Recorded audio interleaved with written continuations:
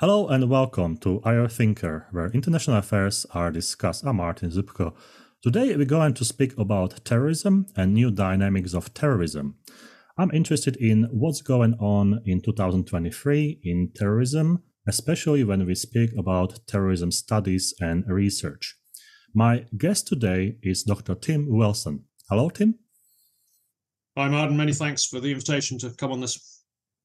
Dr. Tim Wilson, currently serving as the director of the Handa Center for the Study of Terrorism and Political Violence at the University of St. Andrews, is a distinguished historian specializing in the diverse impacts of political violence.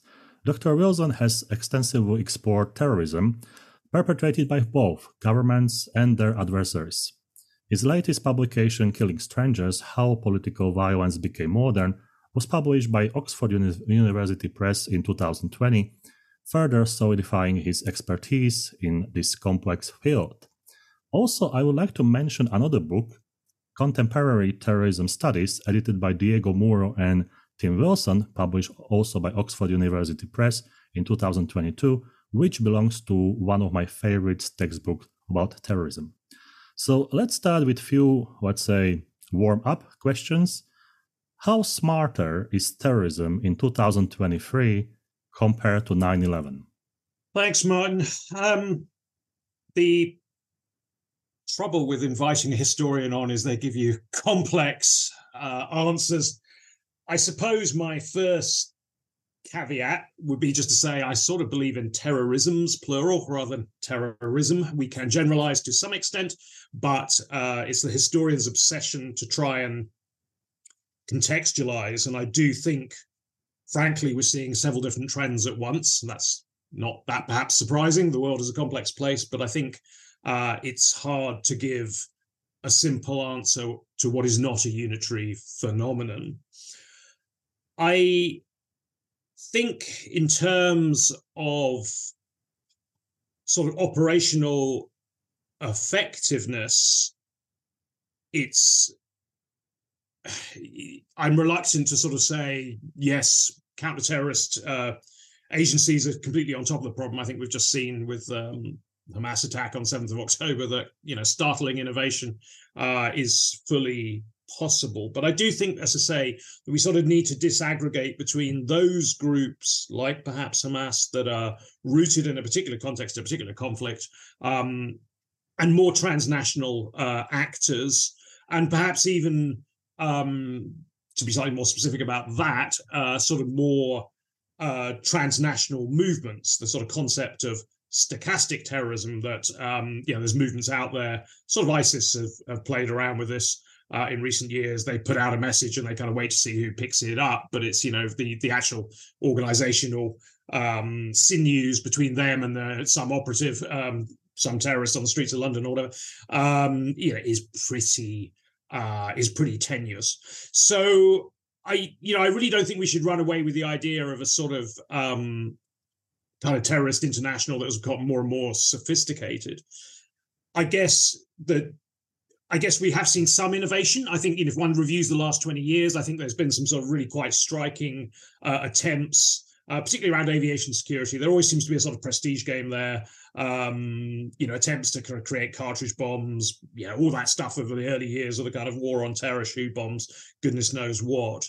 But I think in one way, I'm actually more struck by the primitive turn. I think in some ways, 9/11 set off a lot of terrorist experts chasing in the wrong direction. They went looking for weapons of mass destruction, and one can understand why governments wanted to fund that kind of research. It was their kind of worst nightmare. Actually, the death tolls of 9/11 were aberrational, and perhaps the more significant innovation was actually using the aeroplanes as the weapon themselves, and on a generally more modest scale. There's been some exceptions. The Nice attack 2016 generated a horrendously high toll of fatalities, but generally speaking, this is much kind of smaller scale terrorism. But the primitive turn, the turn to cars, the turn to knives, trucks, I think is something we haven't really understood very well. Is it smarter than 9/11? I mean, I don't think we should underestimate it. I think it's often explained as if counter-terrorist agencies have now got on top of the problem, and making bombs is, complex and easily infiltrated. So a lot of terrorist groups are turned against that. There's probably some truth in that, but I'm actually sort of more struck by how the changing role of technology and having streets full of camera phones means that you can do more primitive type attacks and generate a reaction which you probably couldn't have done 30, 40 years ago. So in that sense, I mean, it's not stupid to do that kind of stuff if attention is what you're looking for, as is often a core part of understandings of what terrorism is. So I'm afraid that's a very muddy and mixed answer to what I think is a very muddy and mixed phenomenon. And do you think that terrorism as a concept and all those tools and instruments became more available? I think we're seeing a diffusion of the sort of terrorist repertoire. I don't know that this stuff is more available. I mean, in a sense, that's what strikes me as a big research gap, frankly. If one looks at the relationship between the automobile and political violence or terrorism or whatever we want to call it, it's quite an old one. The first drive-by shooting that I found was a race riot in the USA in 1917. And then, car bombs, actually horse-drawn wagon bombs go back further, but, car bombs become, really quite a feature by the mid-20th century, certainly in Palestine in sort of 47 as a kind of, truck bomb war. So this is a long time ago, and we've had a mass automobile ownership of mass ownership of automobiles in the States for at least 100 years. The idea that you might actually use the kind of kinetic force and velocity of a vehicle as its own weapon has always been on the shelf. It's always been there. And yet one could find isolated examples, but it hasn't really become a trend until the last, I was going to say 15 years, but at least really sort of 8 years probably. So that seems incredibly recent for a sort of temptation or a possibility that was always there. And I think we need to sort of think more carefully about those kind of patterns of contagion and imitation than we have already done. Just as an aside, I mean, another example would be suicide bombing. If one looks at the assassination of Tsar Alexander II in 1881, and there's a couple of other examples from that period of Imperial Russia, the idea of the suicide bomber is really not that new. The weird thing is that it's kind of not more used more often until the late 20th century. Clearly, I think there's something about communications revolutions and mimetic patterns of imitation that we need to understand better. I think in that sense, David Rappaport's Four Waves article, important though it is, thought-provoking though it is, has actually done us a bit of a disservice. I think a lot of contagion is not 40-year-long rolling waves. It's something much shorter and immediate than that. I think one of the aspects is also simplicity. Because when I study those terrorist acts in Sahel, for instance, or in Africa, as you said, they always, follow the same pattern, the simplicity, have some remote control, have some weapons. And I think it's quite effective as well for terrorists to use them, and also quite cost effective because terrorists they need money to finance the operation and to survive. So what's your opinion about financing terrorism nowadays, if we compare it with those channels in the past? And also some students ask me about those stories, that terrorists, they sell gold, uranium, oil, for financing the terrorist acts. So what is real and what is myth in that narrative? Okay, thanks, Martin. It's an excellent question. I mean, the coward's answer is go and read my colleague's excellent book, Terrorist Financing, by Bill Vlacek. William Vlacek, a colleague in the school, has written an excellent book on this, and he knows far more about it than I would claim to, mainly because I'm not very good at managing money in my own personal life. So the financial trails has never really been what I have followed. Also, the drama of terrorism tends to sort of interest me rather than the accountancy behind it. But you're right, the accountancy is important. Of course it is.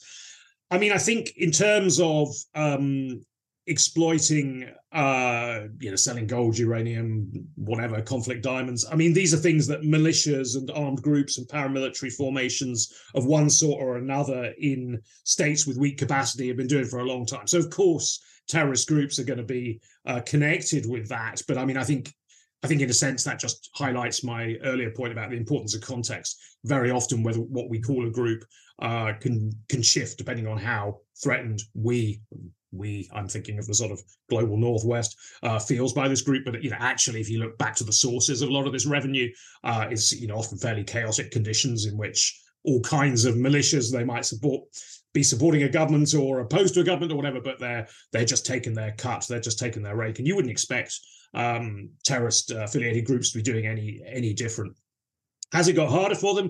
I mean, I think Bill Saverchek's wonderful book, Terrorist Financing, does show the progress that's been made of the international community of making it harder, but also the challenges, how much of terrorist financing is connected to, unfortunately, charity networks, informal networks of credit transfer, et cetera, that are culturally embedded, and often a Western global banking system, struggles to get on top of them. And, just to pay tribute to that account, I mean, it's a very entertaining read. When you can tighten up the legislation, particularly on charity law in the UK, was one of the big things that I think has changed in the last 20 years. How much terrorism has it prevented? I've no idea, but what I do know is that it's caused a lot of hassle, and the idea that Oxford colleges that were founded in the 1350s have to go down to the bank with their original charter of a medieval manuscript from the museum to show their origins so that they can comply with counter-terrorist law shows you some of the complexities and just how difficult it is to repurpose a global banking system to really be on top of this. I think we've made some progress, but I think, as so often with counterterrorism, it is about turning the flame down rather than off. That seems a more realistic ambition. And when we take it to sort of philosophical level, what's the role of money in terrorism? When you research terrorism and those terrorist acts, for instance, I'm always thinking, many of terrorist acts, they are like the value of what they use was like $100 or $500, so it's like super low value. And many scholars, they speak about big money. And sometimes when you're researching the terrorism, you're kind of confused, So what's your opinion about the role of money in terrorism? I'd go back to what I sort of started by saying. There's terrorisms and different terrorist kind of outfits. I mean, I think, clearly for the more ambitious actors, just Hamas is in my mind because of obvious recent events, then clearly their scale of ambition and the type of resources that they're trying to accumulate, even if they're not, equal to what a state could marshal, but they're significant enough. And to that extent, you're going to need some financing, and it is worth, I think, monitoring. That's a hell of a long way, though, from the sort of general kind of call to arms one has got from various extreme right groups, ISIS, whatever, in which, really just some guy with a van goes and mows people down. I mean, clearly there you can have as tight counter-terrorist financing laws and policies and monitoring as you like. You're probably never going to stop that type of attack. So again, it's about turning a flame down, not off. One of the hot topics when people research terrorism is recruitment. How to get new members to the terrorist organization. Has this changed historically, or the pattern remains the same? Well,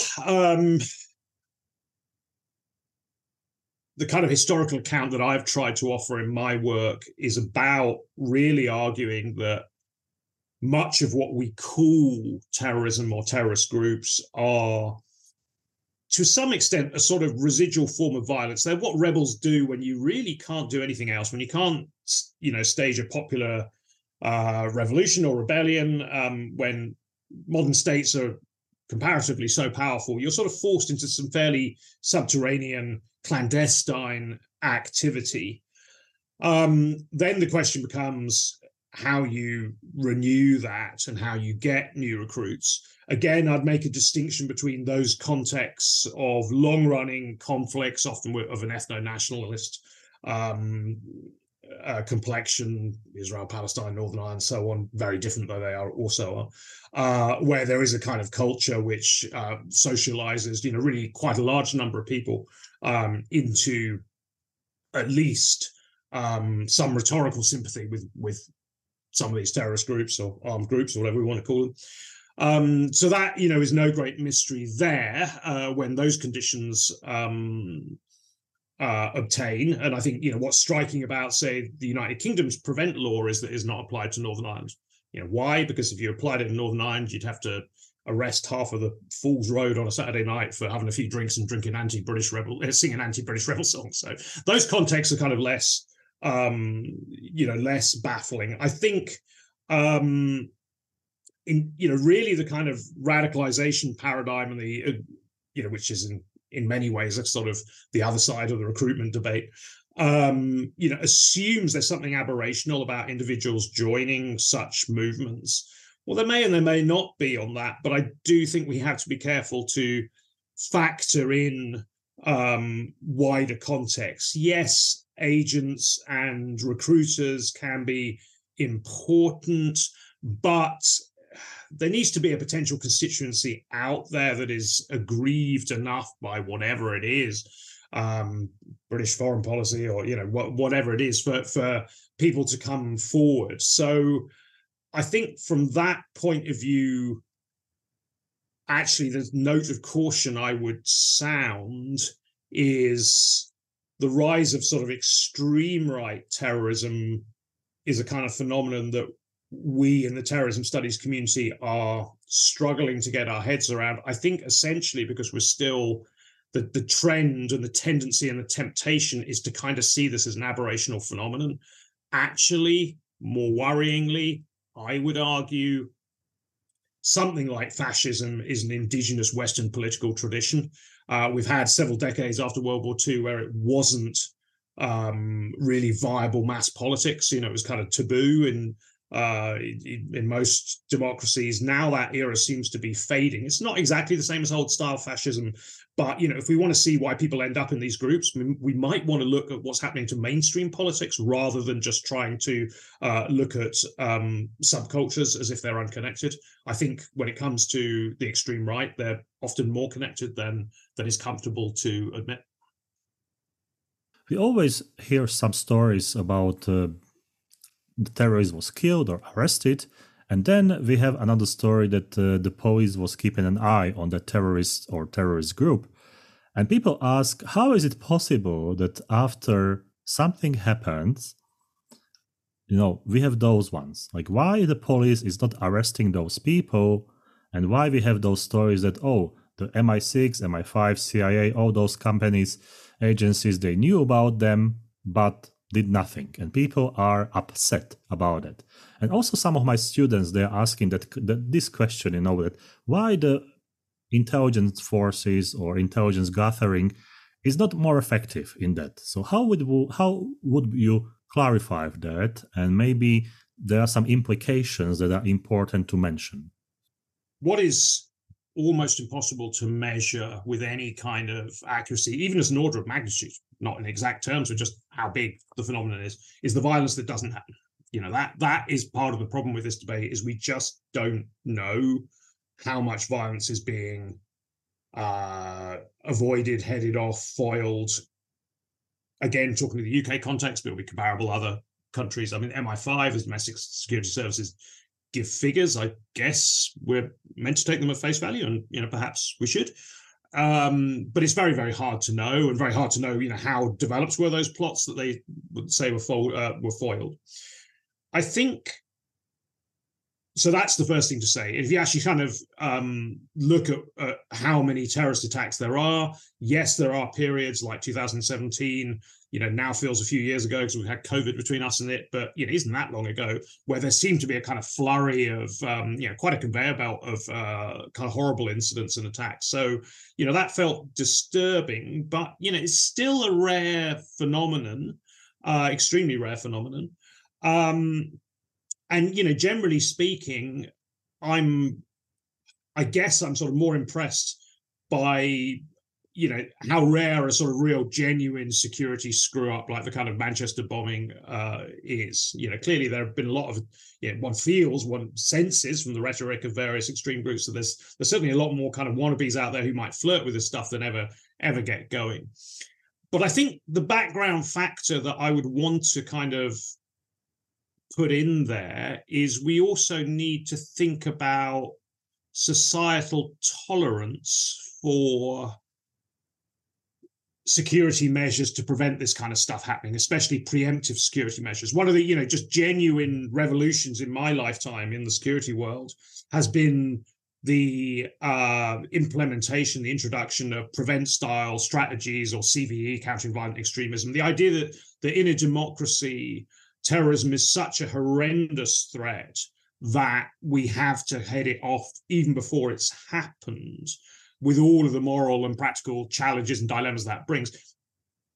I grew up with the Northern Irish Troubles going on in the UK. I was 27 years old before a peace deal was done in Northern Ireland. It was all we knew for many, many years.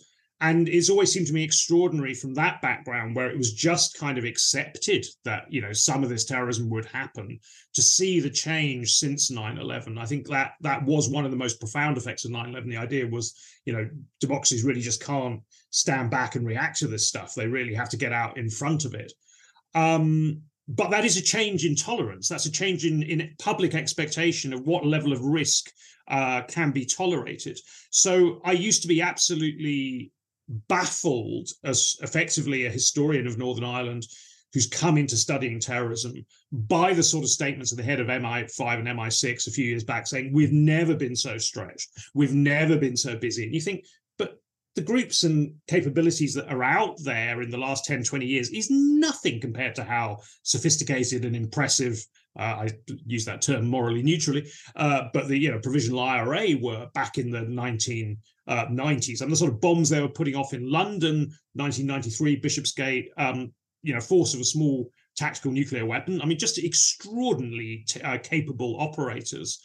They weren't trying to kill lots of people, but in terms of, if they put their minds to it, they could have done extraordinary damage. And I always found that strange. I thought, why is MI5 feeling so stretched compared to, what seemed to me objectively a rather worse threat a few decades back? I think it is about that revolution in public and political attitudes as to what level of threat is tolerable. And the idea that, back in 2017, they had, I think, 20,000 closed, what they called SOIs, subjects of interest. So individuals who they felt, ideally, if they had the resources, they would be keeping an eye on, but couldn't, because they didn't have the resources. And that just seems, that I think is where the explanation lies. That is just so much larger than the sort of suspect communities they'd have been keeping an eye on, I guess, of, the Irish immigrant communities in Britain back in the day. So I think there is a revolution of expectation there. I mean, the sort of the provocative long-term comparison I give in Killing Strangers is the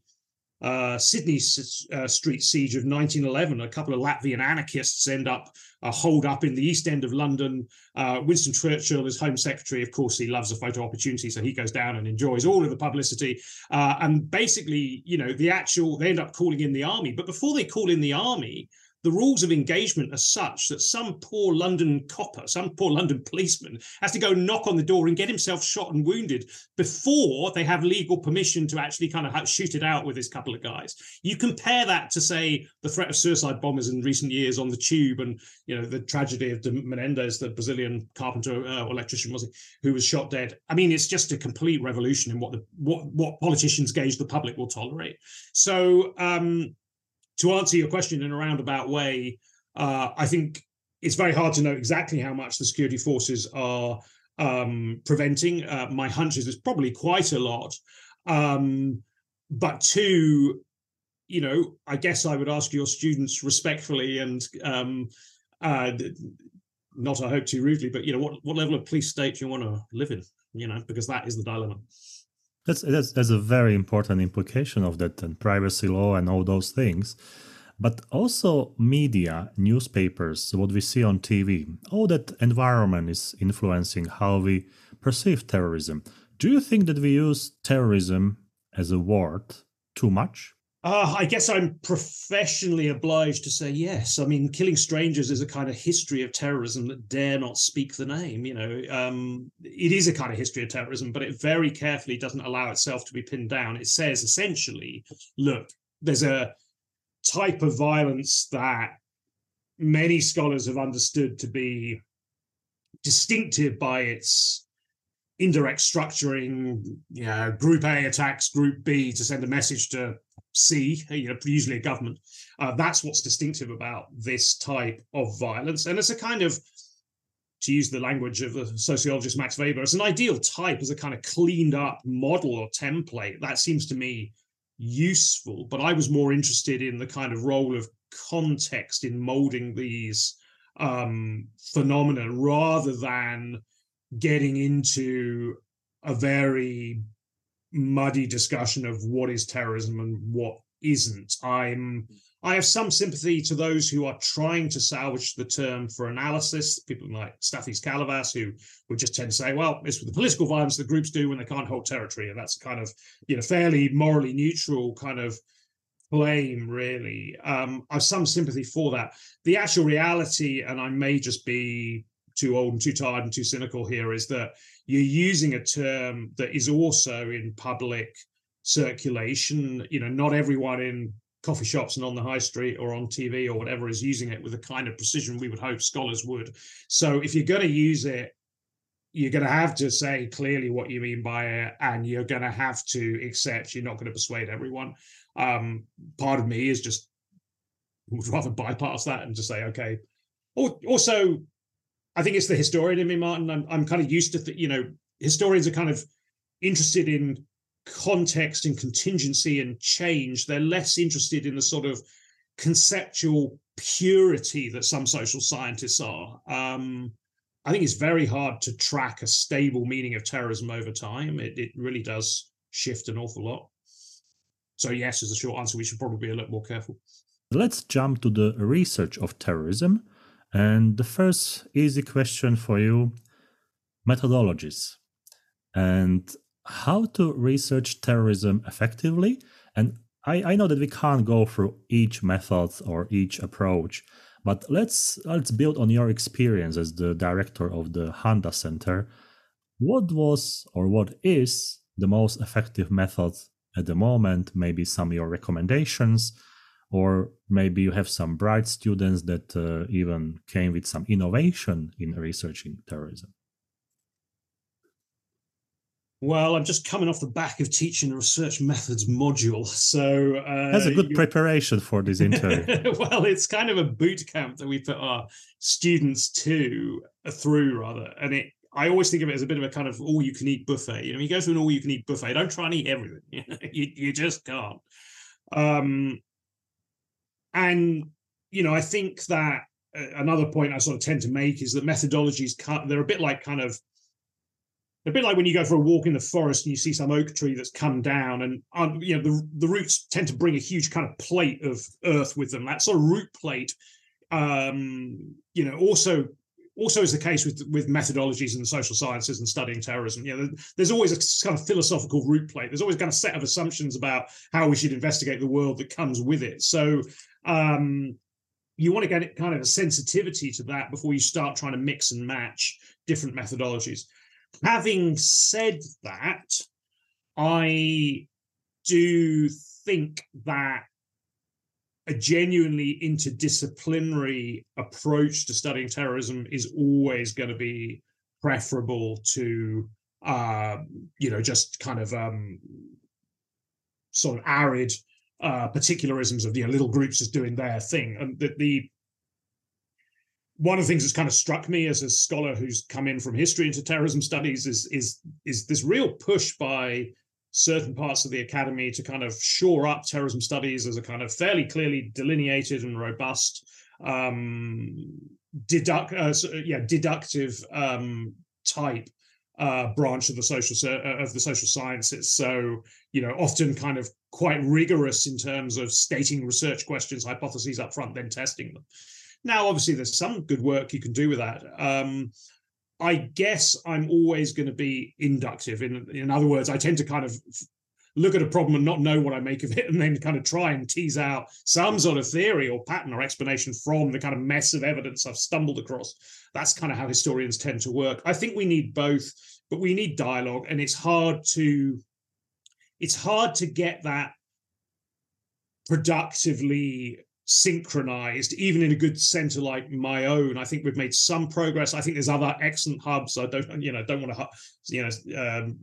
don't want to run anyone down or overlook anyone, but IGSA in Leiden or CREX, they're also quite interdisciplinary. But it takes a lot of work. It takes a lot of work to understand how even neighboring branches of the social science works and what their assumptions are, and to listen with respect rather than just to fall back into one's graduate school training of, no, that's not how I was taught how to do it.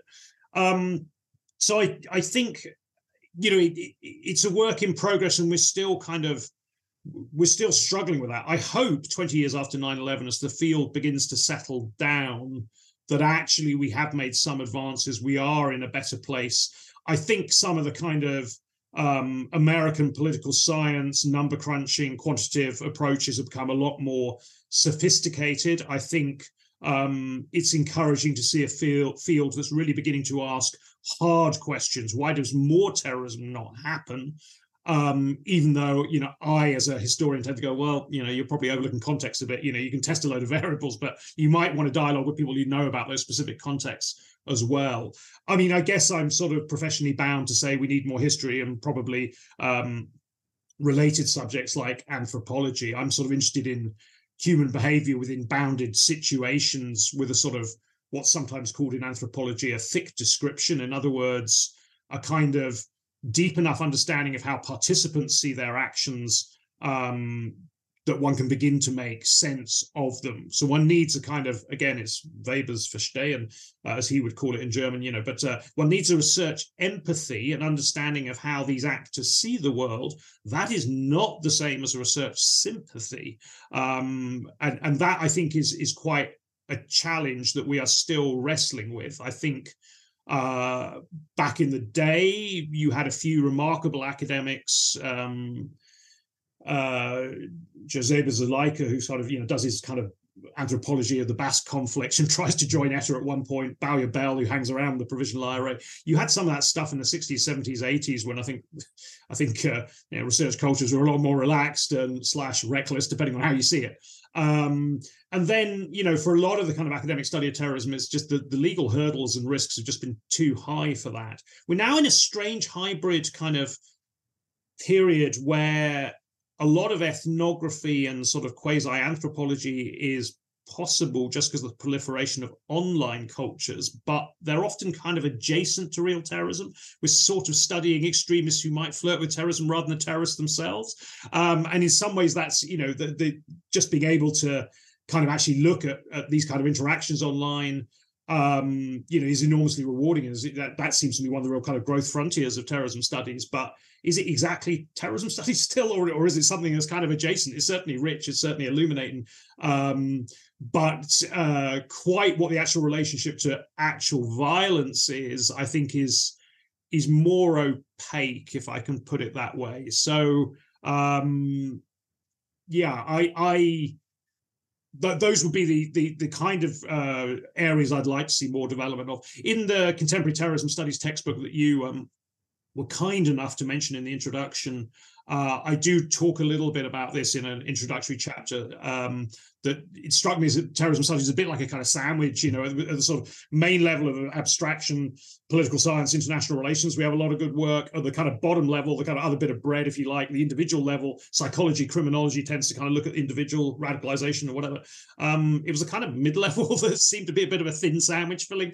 I think of that as kind of history, anthropology, ethnography, whatever. I think we've made some progress, but we could still do with more there, I think. Tim, in international relations, there is sort of a new field or new avenue for publications dealing with the non-Western approaches. And we see how many scholars and researchers, they're trying to discover new approaches from being located not in the Western Hemisphere, but for instance in the countries of so-called Global South, in Asia, in Africa. Do we have sort of terrorism studies approach coming from this avenue, or terrorism as a study field is more global? So when you speak with your colleagues in Asia, in Africa, in different countries, you basically follow a very similar pattern of research. It's an excellent question. I mean, I think we need more. definitely need more, if only because, you look at any even fairly crude surveys of general trends.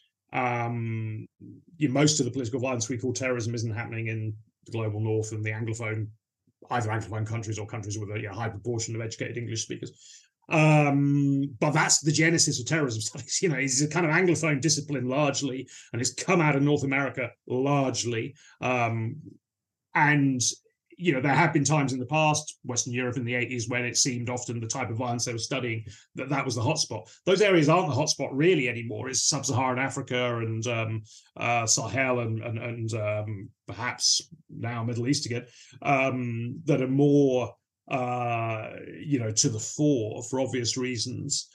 The issue, I think, is not do we need this research, and are there different approaches? I'm sure there are. My excellent colleague Ameni Akali, who works on Nigeria and the counter-terrorist kind of efforts against Boko Haram, has kind of taught me a lot there. The question is often just practical, that the resources are so weighted to the sort of more established hubs such as St Andrews, that it's actually really quite hard to sort of build out. Now, that's maybe a poor excuse and is never an excuse for not trying harder, but there's kind of really quite big practical logistical problems with developing that sort of capacity. But it is encouraging to see, at least in some of the sort of handbooks, my colleague Sarah Marsden's got one out on radicalization, or the Cambridge History of Terrorism that our ex-director Richard English published a few years back. There's definitely quite rightly a sort of attempt to say, okay, right, if this subject area has global pretensions, then we need to kind of try and do it globally. There's still a long way to go, though. We also see many private companies portraying themselves as a terrorist research providers or support research providers. They often argue with the OSINT, Open Intelligent Research. And my question is, what is the collaboration between academia, for instance, the center, Handa Center in St Andrews, with private companies on researching terrorism? Thanks, Man. I mean, it is a field that we're trying to develop. I mean, my own feeling as director is that one should have a kind of pluralism of scholarship, the sort of type of scholarship that I'm most comfortable with and that I would try and produce, which is kind of historical, long-term, suggestive, isn't always what policymakers in a hurry want. So we are trying to really develop a kind of consultancy and professional development arm. If I'm absolutely honest with you, it's been more the public sector, although in the United Kingdom, the public sector is so privatized that, these boundaries can get kind of blurry, but it's, it's often agencies of the state or prisons or whatever that we come to us for kind of that sort of training. And that is, say, an important part of what we do and are hoping to develop. Having said that, one of the kind of striking features since the Manchester tragedy in 2017 is a really determined attempt by the British government to put more responsibility on the private sector, particularly in the area of hospitality, entertainment, concerts, big pubs, those sort of things, concert halls, to take their security more seriously, obviously on the back of the Manchester horror. So the tradition in Britain has tended to be that security has been seen very much as the state's job. Actually, is one of the few areas that haven't been outsourced and privatized. And there is now an attempt, I think, through the so-called Martin's Law, named after one of the victims of that awful atrocity, to sort of roll that out, that the private sector becomes more engaged in providing their own security. So I think there are opportunities developing there. I'm, as ever, don't want to sound too kind of old-fashioned and ivory tower-like, but it does have to be a two-way street. Who pays the piper calls the tune, in the old English saying. And what private companies pay for and are looking for, and what we're able to deliver in terms of well thought out, insightful scholarship, it can be a negotiation that is kind of more complex than one might think. there does need to be a bit of a kind of give and take, I think, on both sides, and a sort of learning process. Our learning, okay, what does the private sector actually need from us? We do certain amount of training on our certificate on kind of personal security, but also what they're learning, what we can give them that they didn't necessarily know they needed, if that makes sense. So it's a learning curve. Let's uncover a little bit the Handa Center. When people go online to Wikipedia and all those websites, they reading, that Handa Center is a Center for Study Terrorism, Political Violence, is a research center, and all those things. But realistically, if we can use this opportunity and that we have you here, what people can find in Handa Center or in a university that is researching terrorism, because some junior researchers, some students, they have some expectations, they have some dreams, they have some goals, and many times there is a big influence of all those movies about Secret Service. Then you have the movies about terrorism and all that. Thanks, Martin, for that invitation. I mean, I guess our starting off point is we are the oldest such center in Europe. We were founded in August 1994, which, makes us really very venerable, very ancient, relatively speaking, for designated studies for or hubs for the study of terrorism and political violence. I think the fact that we're in St Andrews, not London, is in some ways an asset. We have excellent partners in London who are much closer to the policy world. We're not. We tend to kind of perhaps publish a little less. When we say something, hopefully it is deeply researched, well thought out, and stands the test of time. If we produce alongside the policy engagement and the consultancy I was just talking about, if we produce major books that people still read in 10, 15, 20 years' time, I will be happy as director. And I think, looking at what some of my colleagues are producing at the moment, I think we do. I think, we are a sort of leading center for study of radicalization and desistance. My colleague Sarah Marsden, Peter Lair is a kind of leading expert on maritime terrorism and militant Buddhism of all subjects. He's very broad in his ranges of expertise. Amenia Kali I mentioned on Boko Haram and so on. There's a whole range of us doing different types of research, but I think it's all deeply contextualized and isn't fashion chasing. Of course, we comment on recent and contemporary crises, but we're not as reactive as some places in just following whatever happens to be top of the agenda this week. So if you were to come to the to Handa CSTPV, as we tend to call it, CSTV is the older name before Japanese billionaire Dr. Hiroshi Handa gave us a generous bequest a few years back. But CSTV is the old sort of name. It's a bit ugly, but it is memorable. It's well known in the field. If you were to come to CSTPV, then you, I think, have a fairly unique research culture of 8 full-time academics, a couple of research fellows who are more than the sum of their parts. I think we do work closely together in an interdisciplinary way that is particularly interested, as I say, in foregrounding context, history, and asking unusual questions. That I think is really the sort of intellectual ambition. Is if you come to us, hopefully, one doesn't tend to hear the same types of things, as one might hear elsewhere. We sort of really prize originality. I think one also has access to resources, and a sort of being aware that one is part of a tradition that goes back now nearly 30 years, and the books that have been produced from the center and the number of PhDs that you can, theses that you can find in St Andrews Library. There is a sort of enormous body of work. And indeed, I mean, you look at the shelves behind me, there's, our offices are bulging full of kind of, basically 50 years worth of sort of, library on kind of terrorism books, as well as what's in the St Andrews Library. So there's a real kind of sense that you've got a kind of abundance of resources. One of the things that I'm most proud of recently was securing the future of an enormous archive of newspaper clippings. It may not sound very much, but I'm talking about 1,600 bulging ring binder files full of newspaper clippings about terrorist incidents all around the world from about 1979 to 1994. That you can, is particularly useful for the sort of backstory of certain ongoing, long-running conflicts today, and so on and so forth. So there's a kind of abundance of resources materially, an abundance of expertise. Also, I think an abundance of networking contacts. We are quite well networked through particularly our certificate program, which appeals to practitioners, people working in army, police, security, often, but journalism too, other fields, that sometimes come back to us with internships, so we can sometimes put our master students the way of those kind of opportunities.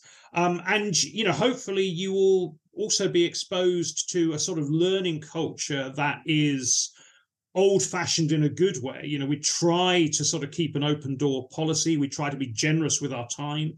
That we are genuinely interested in our students' individual learning journey and try and support it. It's not a sort of question of, well, you got 2 hours off, 2 office hours a week, and you can come and see me, and when 20 minutes is, you got to go. It's not like that. We try to make time for our students, and through a program of public events, try to sort of essentially give access to some of the kind of leading names in the field. If you look at our honorary professors, people like Jonathan Evans, ex-head of MI5, and so on and so forth, that it's quite a roster of both academic and practitioner talent. And if you look at, say, online on YouTube for, say, our 25th anniversary, which we held a couple of major conferences, you'll get some sense of how well networked the centre is within the world of studying terrorism, sometimes rather affectionately known as the mothership, just because we have trained a lot of people who are now at other places, and that responsibility as director is something I never forget. One stands in a long tradition, and I never forget that Bruce Hoffman and Paul Wilkinson, who set us up in 1994, were swimming against the tide. Terrorism wasn't a fashionable subject in 1994. It was seen as yesterday's news. They took longer views. I think they've been proven right. What is a good dissertation for Handa Center?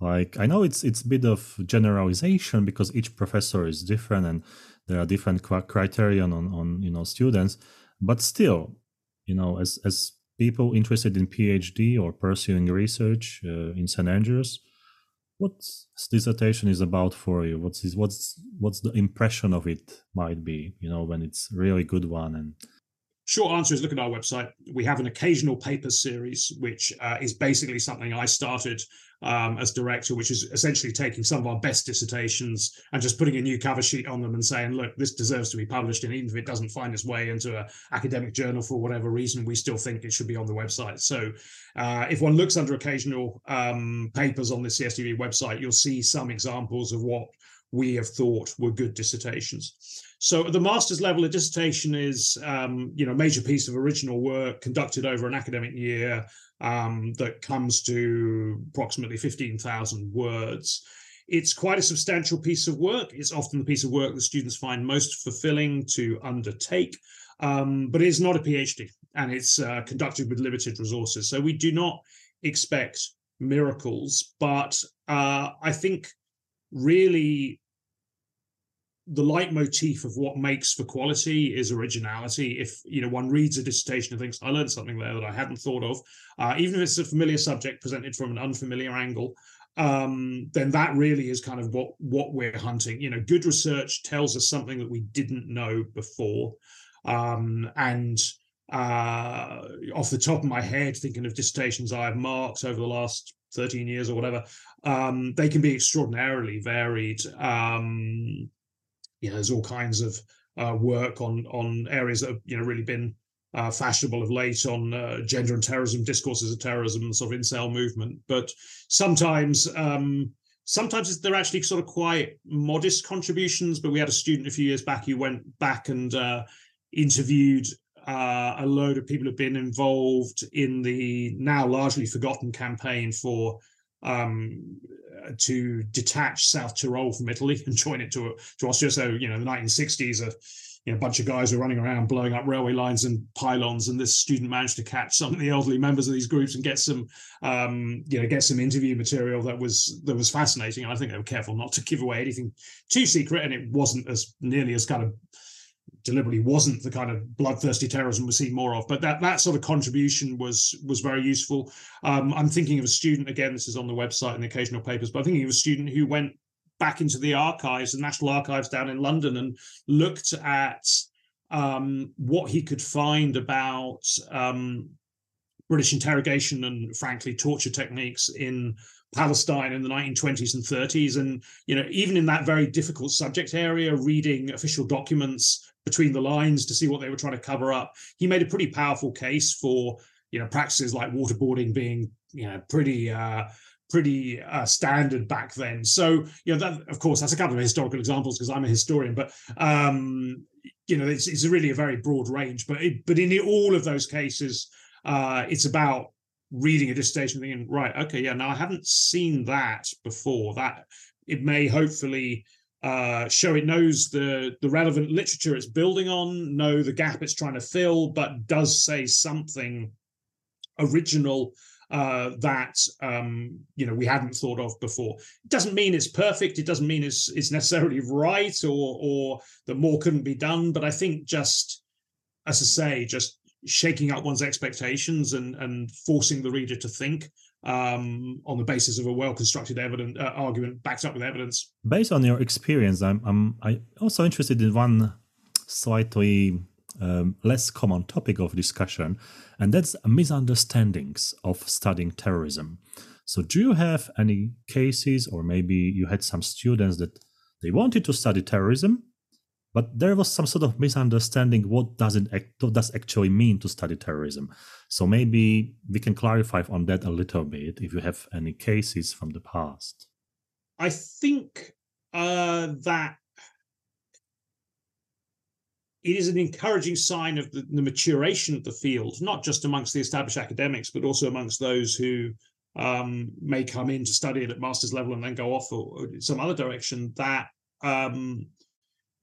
in the years I've been at St Andrews, one has tended to have serious students with serious expectations. I have heard, some sort of entertaining stories from the period before, I think, when there was that extraordinary explosion of kind of interest in terrorism after 9/11, in which all kinds of people suddenly chased after a subject they hadn't really thought about, and certain assumptions had to be challenged. Sometimes a kind of Western-centric, US-centric kind of narrowness of assumption around what terrorism was or what it looked like, and so on and so forth. So I think I could certainly think of examples from back then. I think one of the incidents or angles we've had to think, I'm not sure it's a misunderstanding, but it's certainly a blind spot, is how we appropriately should study something that by its nature involves horrific and deliberate human cruelty.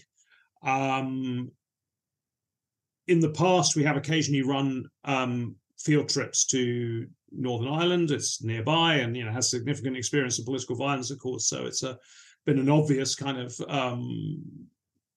neighboring region to visit. And the Wave Centre there, which is extraordinary, impressive trauma management centre.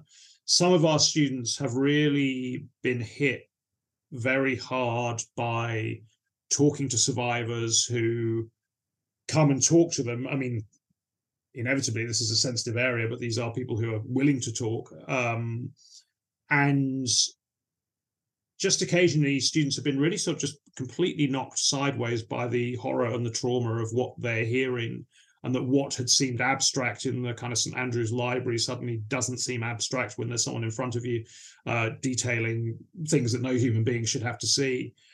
I don't quite know what the answer to that is, whether we should do more trigger warnings or what we can sort of reasonably expect in terms of sort of mental preparation. But I do think it is worth, if you are interested in studying terrorism, just taken some advice from those who've done it for a while as to sort of how you pace yourself. If you're, even if you're not looking exactly at terrorism, if you're looking at kind of rather kind of hate-filled extremist cultures online, if that's what your research is, that you just kind of know when you've had enough, and that you walk away from it and you take a break and you remember this is not usual human behavior and so on and so forth. So I don't know it's a misunderstanding, but I think there can be a naivety there. And I don't accuse the students of that, because I think it's a naivety that I would have as well. I kind of go back and forth between trying to study something with a sort of level of academic detachment, because I think that's helpful analytically,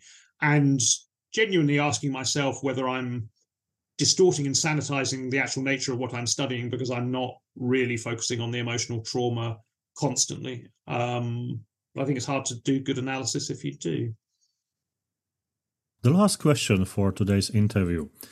We are recording this interview in December 2023 during the Hamas and Israel conflict.